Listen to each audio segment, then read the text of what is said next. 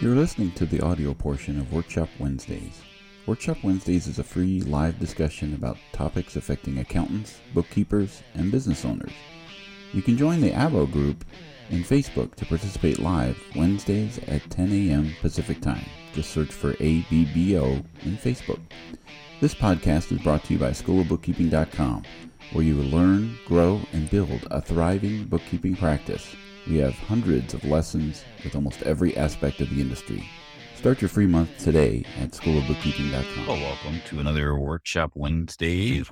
Where it just moved on me. That's casual conversations for serious workflows. Brought to you by schoolofbookkeeping.com, where you can be the best bookkeeper you can be. Hey, look at that. I've got two taglines in there for 2 for 1. Right.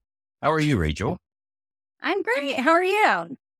Very good. Very good. We're just screaming coming in on 2 wheels, making sure we could hear each other right before we go live, but everything seems to be working out okay. If you're catching us on Facebook, the streaming platform that we are using, we can't see who you are unless you activate a little thing on Facebook, because some of the groups we put it into, like the CBG group or the ABBO Facebook group, their settings are private. So we can't necessarily see unless you acknowledge. And so that's that link that I just posted in there about being able to see that on allowing the streaming platform to see who you are, so we can see you in the chat. Yeah, Susan's here. Hi, Susan. Yeah. Susan has avoided what was the name of the storm that came through there? Aida or something. But she weathered the storm and she's back again. So that's awesome. We have a horrible storm here in Michigan right now. It's terrible. Oh, well, good thing you are hunkered down for this Workshop Wednesday. We are coming in for a landing here on the e-commerce fundamentals, a discussion that we've been having with Rachel while Carrie is apparently on sabbatical for the workshop. Apparently. She does exist, I believe me. She is there, but she did a lot of summer traveling, and so it was great to have you through this as almost like a substitute for Carrie, but there is no substitute for Carrie. But we are finishing up our e-commerce fundamentals, and we've had Rachel Gauchi joining us because she specializes in that industry, and we're putting it all together today with e-commerce accounting, where this is really where accountants and bookkeepers want to putting all those pieces together makes it for a smooth process. And that's like where you specialize in, Rachel. Mm-hmm. Yeah. And I also I don't know if I mentioned, I'm sure I mentioned this before, but I also have an e-commerce store. And that's one of the reasons I was running a little late, is because we're trying to get on TikTok for business. And let me tell you, it is so many little things are so frustrating. And I don't even know. If anybody has any suggestions on how to get approved for TikTok for business, please let me know. Yeah, I don't know. I'm torn on that one, because there's always those, like what we were talking before about marketplaces. I think TikTok has some of those rules and regulations that they have to be in their exclusive club when it comes to being able to sell on TikTok. Is that what you're running up against? Well, because Shopify pushes to the TikTok channel. So you can list your items on TikTok for business. You can even do little videos on Vimeo or however it pronounces that.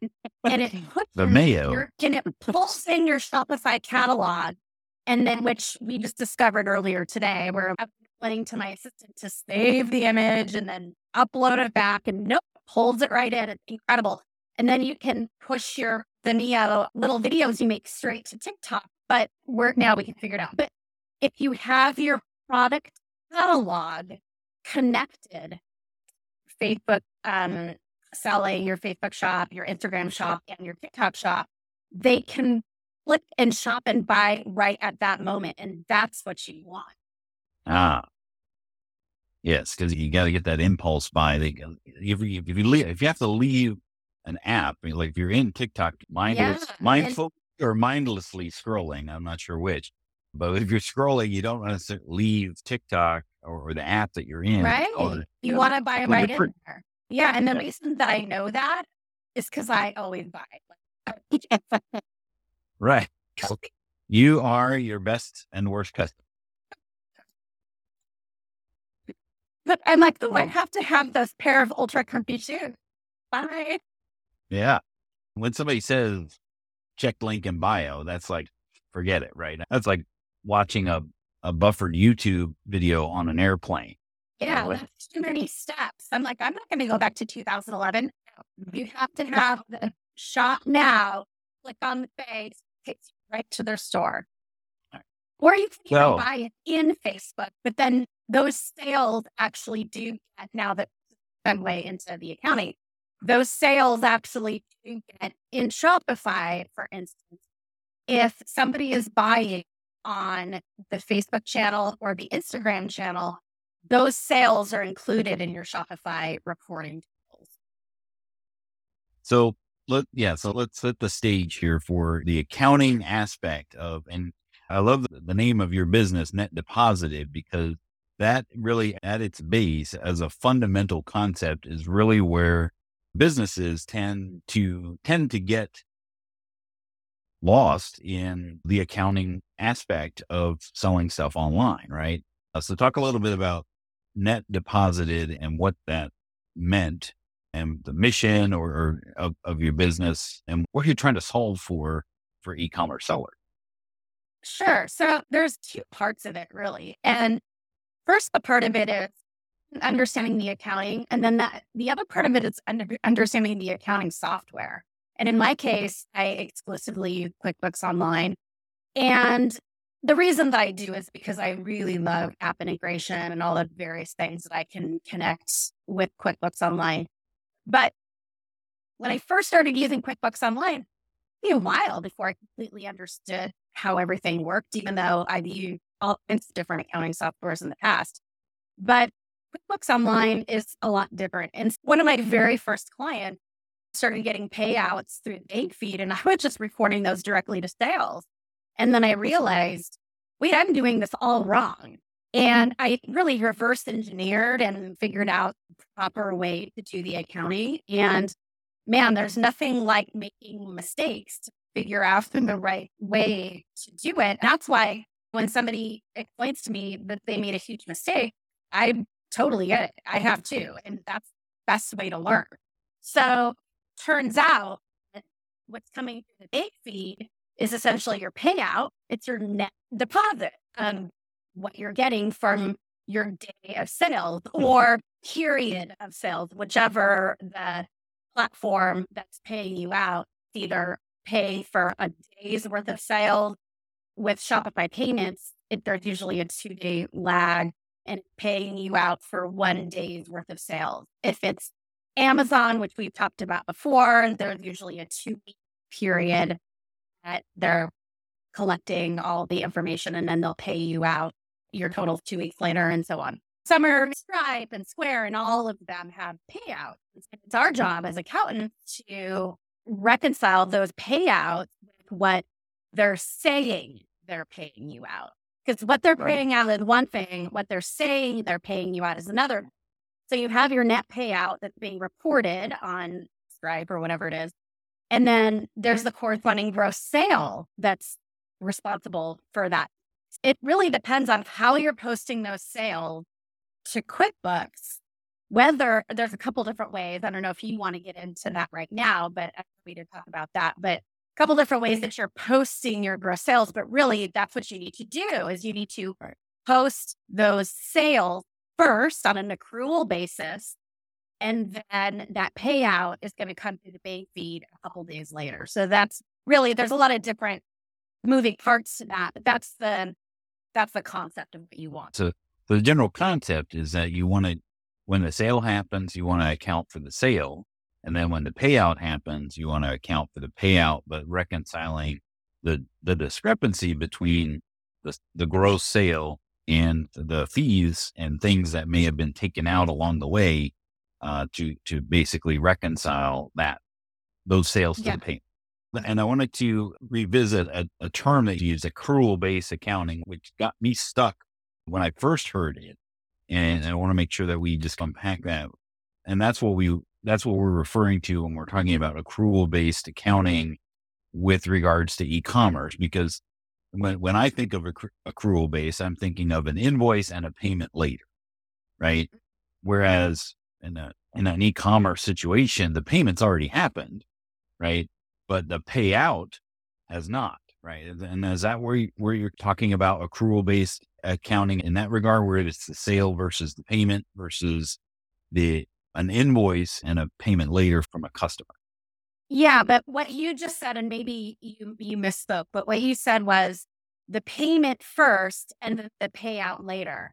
But and what you are saying is right. The customer made the payment and then you get the payout. But I like to think of it as, to avoid all confusion, is the sale was made, you get the payout later. So it's really like accounting 101 is you are recognizing whatever transaction in the period that it was earned or it was expensed is really the right way to think about accrual accounting. So I earned that sale on that. My customer went onto my website and paid for and ordered that widget on that day. I'm not going to see that cash till 3 days later, but that needs to be recorded on that day. So like you said, it's similar to an invoice, although in e-commerce, we don't use that, but I invoiced, if I'm a landscaper, I invoiced my customer on April 5th. That is the date of the sale.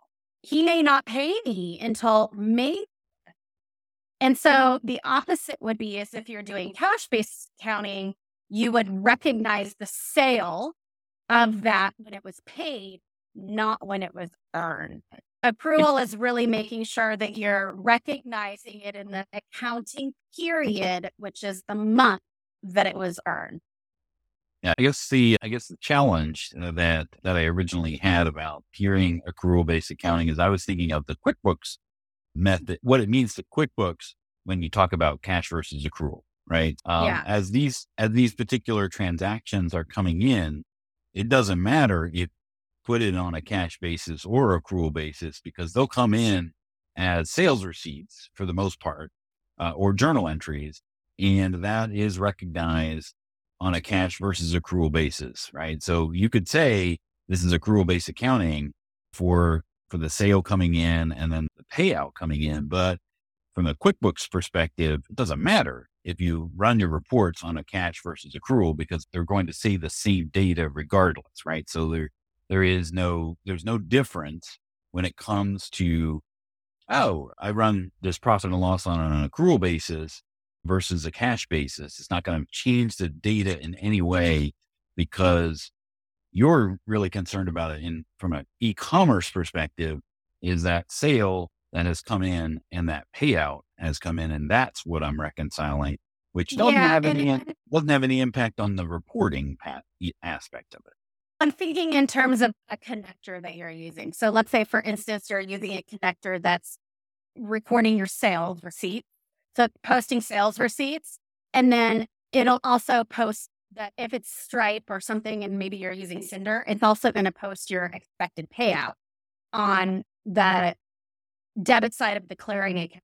Yes, it is posting that you're receiving, and then what's going to come through the bank feed is going to match with that. That might be a little.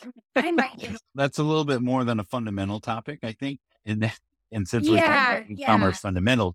But I just wanted to set that distinction that when we talk about accrual-based accounting, when it comes to e-commerce accounting, we're talking about accounting for the sales and reconciling that to the payout, which is not the QuickBooks terminology of the reporting basis that you're running. You are a QuickBooks Pro, and I might not be understanding what you're saying about the running the report. I think I smell smoke. What the report is going to say, if you run it on a cash basis, is going to be what your connector has posted as that payout. Maybe I'm just thinking it in terms of that. If you're talking about you're sending invoices and clients not paying till later, then that's going to be a totally different report.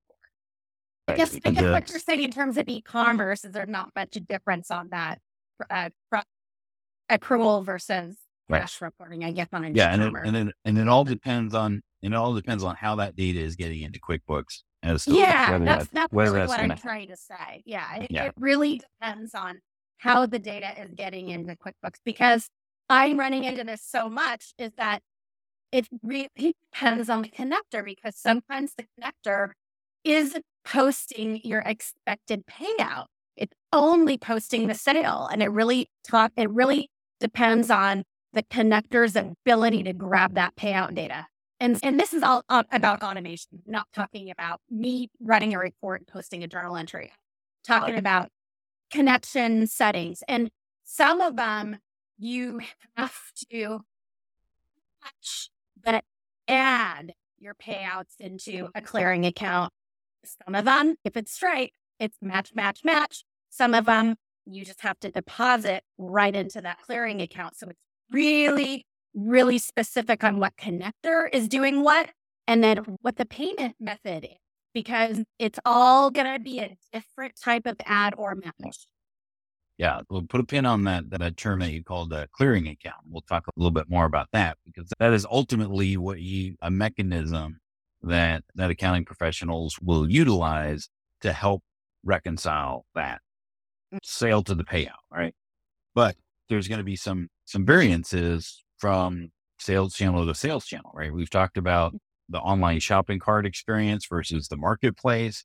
There could be a various difference between the timing of those deposits. It may happen pretty regularly. It may be on demand, or it may be, as we talked about Amazon, could be every 14 days, right? Before you actually get that. And then a lot of stuff has happened between those 14 days, and a lot of fees, as if you ever had an Amazon seller, a lot of fees will come out between the time that there was some sales, there's some returns, and there's some fulfilled by or shipping and sales tag type of thing that came into that settlement report that you are accounting for, right? And as someone who specializes in e-commerce clients, the mechanism that you're doing that is a clearing account, right? So talk a little bit about that clearing account aspect and how you utilize that.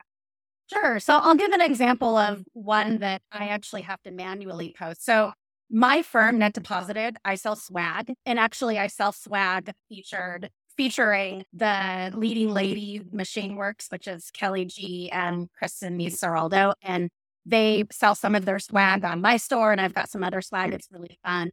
And so I sell it on Shopify, and every time that there's a sale that comes through, I must have set my connector up wrong, because I got a payout with it didn't match to anything. And I was like, weird. What happened to my actual sales posting? For some reason, it didn't come in. So I have to manually do that. So now what I can do is I can actually create a sales receipt, and then I can have the payment now be Shopify Payments Clearing. So that means it's similar to undeposited. So really what I like to boil it down to is I call it not necessarily a clearing account, but my payments to be expected account. Not sales to be expected, but payment to be expected. So for example, if I've got a whole bunch of sales in my store, and I'm not using a connector or something like that, but I want to put them all in one sales receipt, then I can post that sales receipt, and then in the payment count, I'll just say Shopify Payments, but I'm going to call it Shopify Payments Clearing. Okay. So what that has done is it's recorded a credit to sale and debit to the clearing account, right? So then when that actual payment comes through, I want to deposit that payment to the clearing account. I want to deposit to the other side of the clearing account. Dan, what would happen if I just deposited that payout right to sale? If you deposited the payment right to sale, now you've double stated your income because the sale came in, it's posting to sales revenue. The payout comes in and then it's posting to revenue. So now you've double stated your income and now you're paying more taxes. So you've duplicated your income. You've duplicated your income and then you're not clearing out what? You're not clearing out the discrepancy of that clearing account. Yeah. You're not clearing any of those fees. Yeah. So that's really, really important. So that's what we mean by all these sales need to post, whether I'm posting a sales receipt, whether or not I'm posting a daily journal entry full of daily sales, whether or not the connector is posting a journal entry or the connector is posting a sales receipt with the offset to Stripe clearing or something like that. So you always want that sales revenue posting. No, I don't ever post a sales receipt directly to the bank account. I guess you could, and then it can match, but I usually just do a clearing account. But the challenge with that question there is the comment. If you post your sales receipt directly to the bank account, it's rare unless you're doing if this is a one-to-one relationship, then that's fine. Like I sold one thing for $100. My payout is 97 something because of the fees that were taken out for Shopify. And wait for that to handle, but that never happens with because you're getting a bad week. Yeah. So you're going to be having 2, 3, 4, maybe hundreds of sales in that day, which will then compile into your payout account. And then Shopify at its discretion whatever its batch closeout is, will then say, okay, here's all the payments that are expected. Let's put them in their account. Shall we? Yeah. So that's how I do it let's say I'm doing a cleanup and I do this I'm doing a cleanup and I'm going into my client's Stripe and I see sales receipt. They didn't put it in. And I'm like, okay, I've got to add these 3 sales receipts. If it's a ton, I bring them in like with Sasan or something. But if it's like 2 or 3, I'll go in, I'll look at the sales receipt.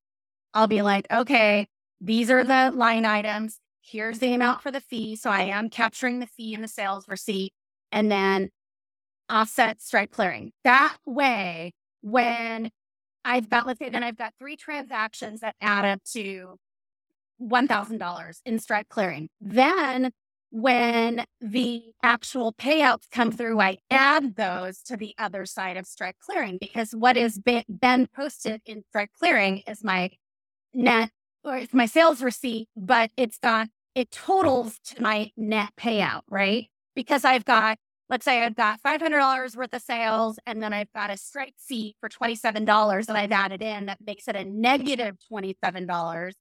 So then my net amount is blah, blah, blah. And then that comes in through the bank feeds. So yeah, person who said then you're missing the fees, but if you put it in the sales receipt, that works, but still don't want to do pay to cash because like it's very rarely that you're going to get a payout for one sales receipt.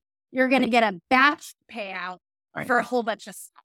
So that's why it's really important to use that clearing account. So now if you're using something like Cinder with Stripe for sales receipt, then you can do, Cinder will post sales receipt, and it'll post expected payment. But those expected payments are batched up, but Stripe is telling Cinder what that batched amount will be. So it'll go post, and then what's coming through the Bay feed will match with that. But it's not going to be the exact amount of the sales receipt, if that makes any sense at all. So basically what you're doing, I mean, what you complicated, but like the system that let me just talk about the system that you've created is, the system that you've created for this is what QuickBooks Payments is doing automatically, right? When you send your invoices to your customers and you have 5 or 6, 7 payments in a day or in a batch, and then QuickBooks then handles the rest, right? It will make the payments for you when they happen, and then it will group the payments together as when it's all funded, and then it will account for the fees automatically. Right? So that's kind of like the magic of the QuickBooks payment. Yeah, then you'll get an email that says, we are depositing $3,050 into your account. And then you're like, oh, okay, because I had the 4 invoices that I sent out that total that, right? So yeah, it's batching. But the other example I wanted to give was a journal entry, right? So let's say because that's when a clearing account is really important. Somebody did comment, a journal entry, bad. Depends on what you're using QuickBooks for. So for the e-commerce people, we're really not using QuickBooks for reporting. We're using it for the standard P&L and balance sheet, of course, but we're usually pulling sales reports on the platform. So in that case, it's okay that we're using journal entries to record a day's worth of sales, because if you have a high volume seller that's got hundreds and hundreds of individual sales per day, you don't really want all the sales receipts in QuickBooks. And so you want to capture a journal entry for the day. So let's say we're using Bookkeep, and Bookkeep is posting a sales journal entry for the day. On the credit side, we have gross sales. And then on the debit side, we have less discounts, less returns. That's contra revenue on the debit side. Then we have sales, tax collected, credit, because that's the natural balance. And then shipping income. There's usually a shipping income. It's separated out. And then in Shopify, at least there is. And then on the debit side, we have payments to be expected. So that would be, maybe you've got a lump for PayPal payments to be expected. That's going to go on PayPal payments clearing. Let's say you've got a Shopify payments expected. That's going to lump all that there. Then they're going to post the payment journal entry. And the payment journal entry clears out the clearing, because remember that sales journal entry had a debit side clearing. So the payment journal entry is going to have a credit side to the clearing account, because it's going to clear up the clearing, and then it's going to debit what, Dan? I'm muted.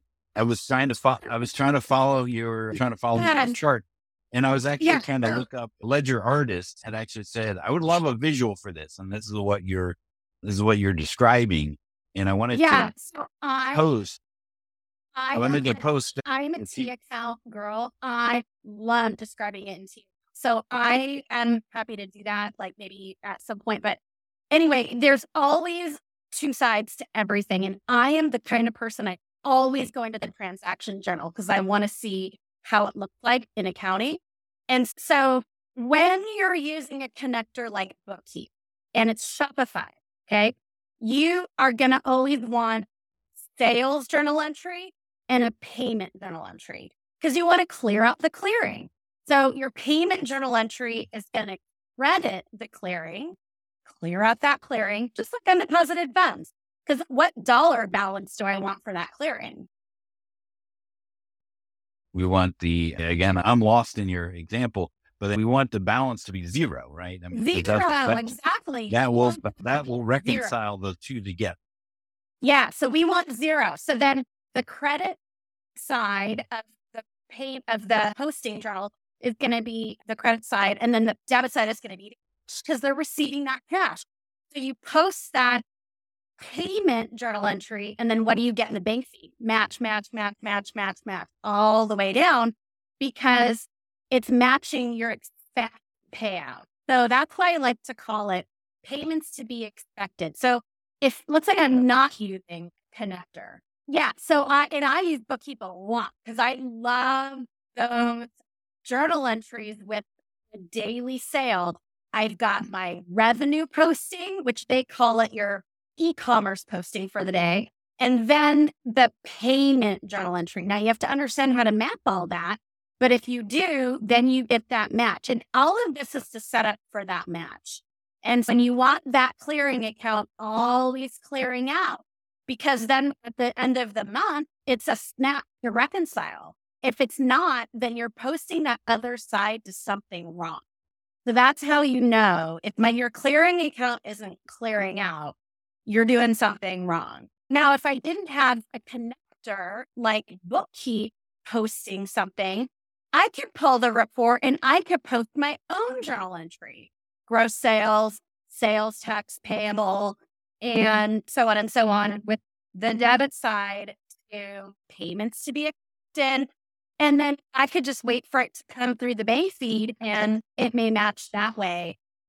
Or if it doesn't, I could just add it to the clearing account. So there's a big difference between matching and adding. And I'm telling you, like, it took me a really, really, really long time to get this all straight.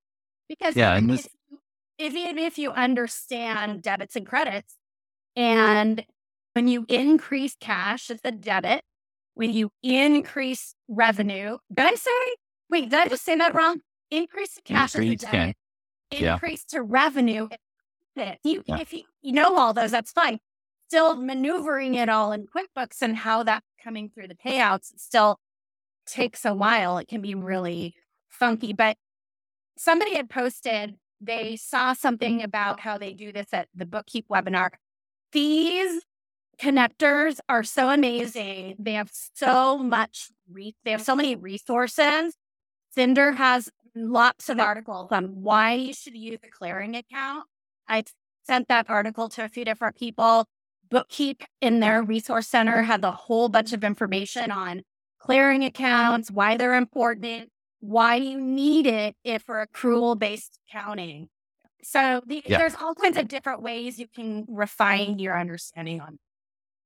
Yeah, and this will all boil down to, if you go back and you watch the other topics that we discussed about the e-commerce fundamentals, a lot of these things come into play as to how I'm doing all this in QuickBooks, right? The aspect of sales tax, right? So where are you tracking your sales tax? Are you doing all that in QuickBooks, or are you doing all that in someplace else, right? So if you're handling it outside of QuickBooks, the person that had a comment here can upload invoices as CSV files with the sales tax module turned on to work around for that. That obviously that tells me you're doing sales tax or sales tax turned on, and then there's a sales tax consideration. So that's a bigger issue than just bringing in the sales tax collected from the sales channel or not. If you're using marketplace, we talked about those types of things. The other considerations of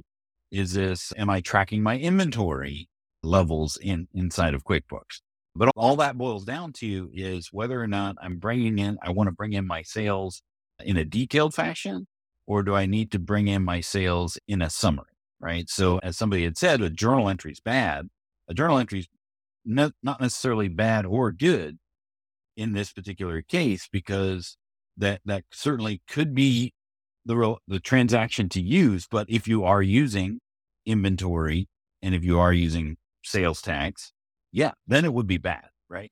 Right. Because if you're not using a sales transaction, so that now that sales transaction, because it's a journal entry, doesn't flow into the sales tax reports.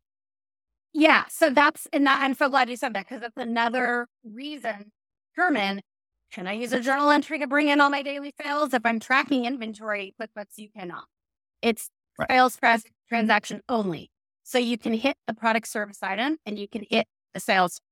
So in that situation, so she can't upload the invoices as the CSV file. I would still, if it's e-commerce, I would upload them as sales receipt. But I would also probably turn off the sales tax module and then just create another, because the sales tax module is meant to use the rate in system, right? But you can create another sales tax liability account if the sales tax is already being calculated in some platform and it's just being imported to hit the right GL account. You can turn it off. Oh, can you not use it? You couldn't turn it off after it's been used. Oh, you know what? That I'm not sure. I mean, that particular work scenario is likely not something that we can work through in a live webinar. We probably would want to either reach out to us on School of Bookkeeping through Quick Answers, and we can maybe work through this, because there's more to it than just importing invoices as an invoices because of e-commerce account. If you're uploading sales receipts, then you can create a product service item line of sales tax, and then you can point that to your own created liability account. Upload all of the sales receipts, so then you've got one sales tax payable. Even if that sales tax center is turned on, then you're hitting a non-sales tax center sales tax liability account, if that makes sense. But there's more questions than answers with that particular scenario.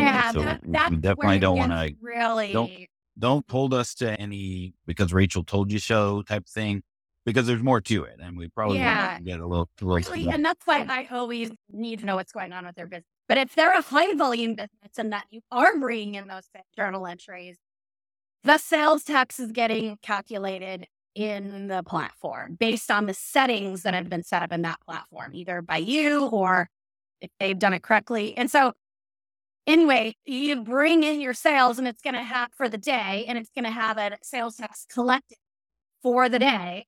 And then that'll dump in whatever sales tax liability you've created. Let's say, presumably, you started with a new file with them, never turned on the sales tax center. You just created Shopify sales tax payable. And it may be many states, but it's all dumping in that one thing. And then all of the sales tax payments to clear out that payable. That's how I do it. People have asked me before, do you create different liability accounts for each state? I don't, because I have people with Nexus in 14 states. I don't want 14 lines on my balance sheet. I just do Shopify sales tax payable, and then whatever payment Techstar or Avalara initiates comes out of that account, or that's where I put it through the bank feed. But this is what bubbles up to the surface when you are talking about, am I bringing in my sales in a summary or a detail, right? Because if you are, the answer to that question is, am I using some functionality inside of QuickBooks after that sale comes in, right? A journal entry would be fine, but if I'm tracking inventory and in QuickBooks, and if I'm tracking sales tax, you don't want to use that, right? Because if I'm using the functionality, inside of QuickBooks, to prepare my sales tax reports, I am cutting off my nose to spite my face, because a journal entry is not going to flow into those reports. A journal entry is not going to deduct the inventory on hand, because those items are not even referenced. So right. I usually will run a sales tax liability report in Shopify anyway, or wherever else, not in QuickBooks. But if you do you need to hit product service items, then you can't bring in, and whether or not you've created a fee or a sales tax or whatever to a product service item that you then want to run a report in QuickBooks, that wouldn't be appropriate. But I do have people that, though they have a hybrid situation, so they are using product services and they invoice wholesale out of QuickBooks. So I do have to bring high volume into QuickBooks using the connectors, because I need to hit product service item, because they want to run the report out of QuickBooks. So in that situation, I do have to create a dummy sales tax liability. And I am not using the sales tax center, but also neither is he, because he's selling wholesale. So it can, oh my gosh. But there are situations, because if somebody is using product services in QuickBooks for their purposes, usually my clients are invoicing. That's usually the only thing they're doing in there. And then I'm bringing in sales from an e-commerce channel. Then I can't use a journal entry. I have to use the sales receipt, because we need product service item. So we've talked about this detail versus summary, and there's some caveats to that of functionality that's being used inside of QuickBooks, sales tax consideration, inventory options that we had talked about. Where are they tracking the inventory in general?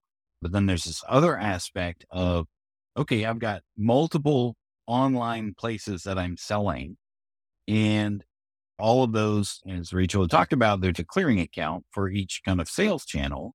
But what if I have something like PayPal that could potentially be a payment method on multiple sales channels, right? That really throws a huge curve, because as you have a sale in Shopify, for example, and they pay with PayPal, and then you have a sale on Amazon and they paid with PayPal, where does that go? Because that sale either came in, if you're having all your sales going through your clearing account, Amazon's not going to pay you.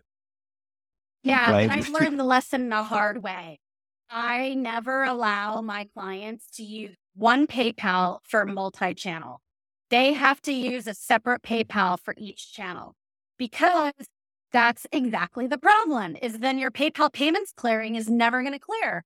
And then what if they don't sweep their balance to their checking account? That PayPal payments is never going to clear. So you want to make sure that there's a lot of questions you want to ask if they're using PayPal. Number one, are they using PayPal as a payment method only? Yeah. Are they using it for more than one channel? Are they purchasing things with PayPal? Because if they are, then you've got complexity in PayPal. And in that situation, I always connect PayPal to QuickBooks as a bank account, because you have money in, because it's the payment method. Then you've got transfers back and forth to the different checking accounts or whatever PayPal has it connected to. And then you've got presumably expenses that they're making. Hopefully they're not.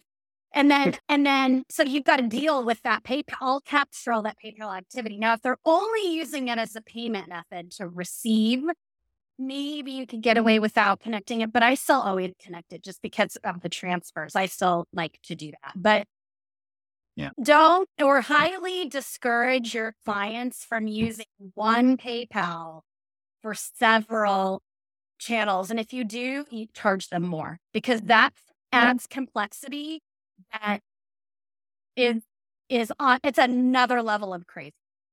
Well, and it's not exclusive to PayPal, right? There's all sorts of other payment methods that people can ultimately use. There's a lot of buy now, pay later, extra things with Sezzle that can be on multiple sales channels. So that's something to consider when you're taking on a client, is do they have these sort of situations? Because it is going, as you're talking about, like the simplistic method is putting everything through a clearing account. And if there is anything that diverts funds from coming through that one payment method or that particular payment source, that's just going to make it far more complex. And then the sales will never match the clearing account, because you're not going to have your end all of be all of zero, which is what your goal is when you go to write. So funny. Do you actually, I do want to ask you, do you actually reconcile this clearing account, or do you actually want to get it back down to zero? So you get your reports from the sales channel and you get your payments that have been deposited, and you'll reconcile that as part of your service. Is that right? Yeah. I reconcile the payment clearing accounts to zero. I reconcile Stripe to what the balance says. I reconcile PayPal to what the balance says. So some of them are a little funky. They actually will tell you what a balance is at the end of the month. But what I was going to say is, I think it flew out of my head. No, what I was going to say is, can be a little counterintuitive, because the client thinks, oh, I'm just going to hold my balance. It's going to be so much easier for you. And it's actually the opposite, because if you're holding that balance, then you're treating that payment method like a bank account. And then my clearing just sits there. And so I explain to them, you want to set your PayPal or your Stripe or your Square or whatever onto a daily sweep. That way it's coming out every day and my clearing account is moving, because I want that to reconcile to zero at the end of the month, and it's easier for me. And I also want, if I've got a match through my connector, I don't want stuff just sitting in their Stripe or their PayPal, and they don't know. So I've had to have conversations with them before and say, actually, you want to set this on daily sweep, because that makes things more it flows better for me. And they're like, oh, I never would have thought that.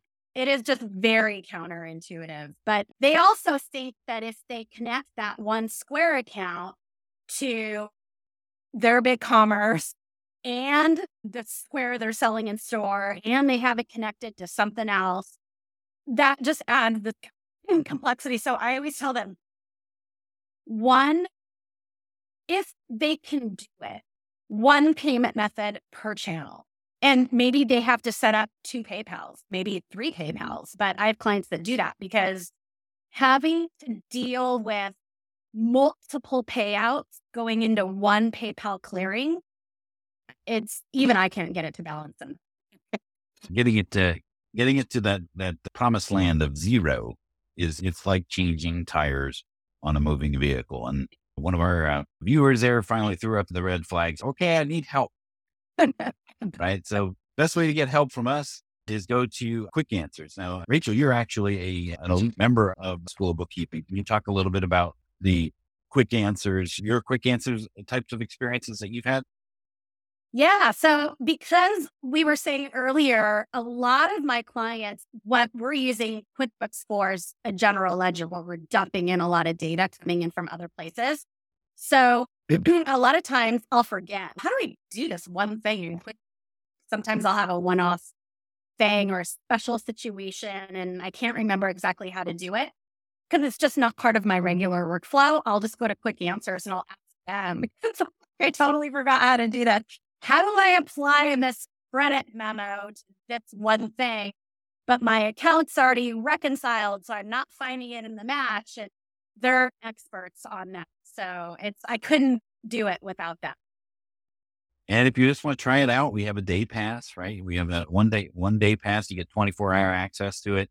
Really try it out. Plus, I give you a $49 coupon to apply towards becoming an elite member. So there's really no risk when it comes to that, because it costs $49 for a day pass. You get a $49 coupon to use for the elite membership, which includes a monthly access to Quick Answer. So that kind of puts a bow on, and I think we've created more chaos by the possibility of PayPal. But that does bring up a good point. Like what you said is, if you do have a more complex client, your fee should be relative or directly proportionate to the amount of complexity that you're going to run into. You don't want to be promising the moon and not even getting the rocket off the ground. Definitely have your reward versus your potential deep end of the pool be relative to what you're expecting to have. And Rachel, I appreciate you joining us again. We try to keep these under a half hour, and here we are at 53 minutes. So definitely. Yeah. And I feel like we barely scratched the surface. We could talk about this forever. But the one last thing I just wanted to add is this is also how I do it. And I'm not saying that written in stone, or there's plenty QuickBooks specialists that maybe they have a different way of doing it, or maybe they have a different workflow or something like that. There's different ways to achieve what you want. This is my way. Some people don't like to connect PayPal as a bank. I always do. That's just, I find that I get more accuracy, and it's better on my brain when I do it that way. So this is just my method. It is the method.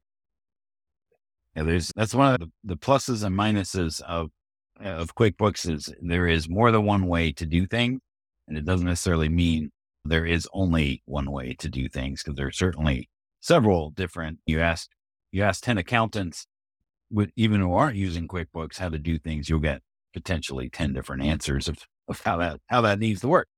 We appreciate you joining us again for the workshop. We are going to take a little break on the workshop Wednesday, and we'll probably pick this up so if you're joining us, just bear in mind that we'll return in October when we pick up our workshop. Rachel, again, thank you for joining us on this journey through e-commerce. We really appreciate your insights through this as well. Yeah, of course. All right. And we'll see you next time on the Workshop Wednesday. Have a great day.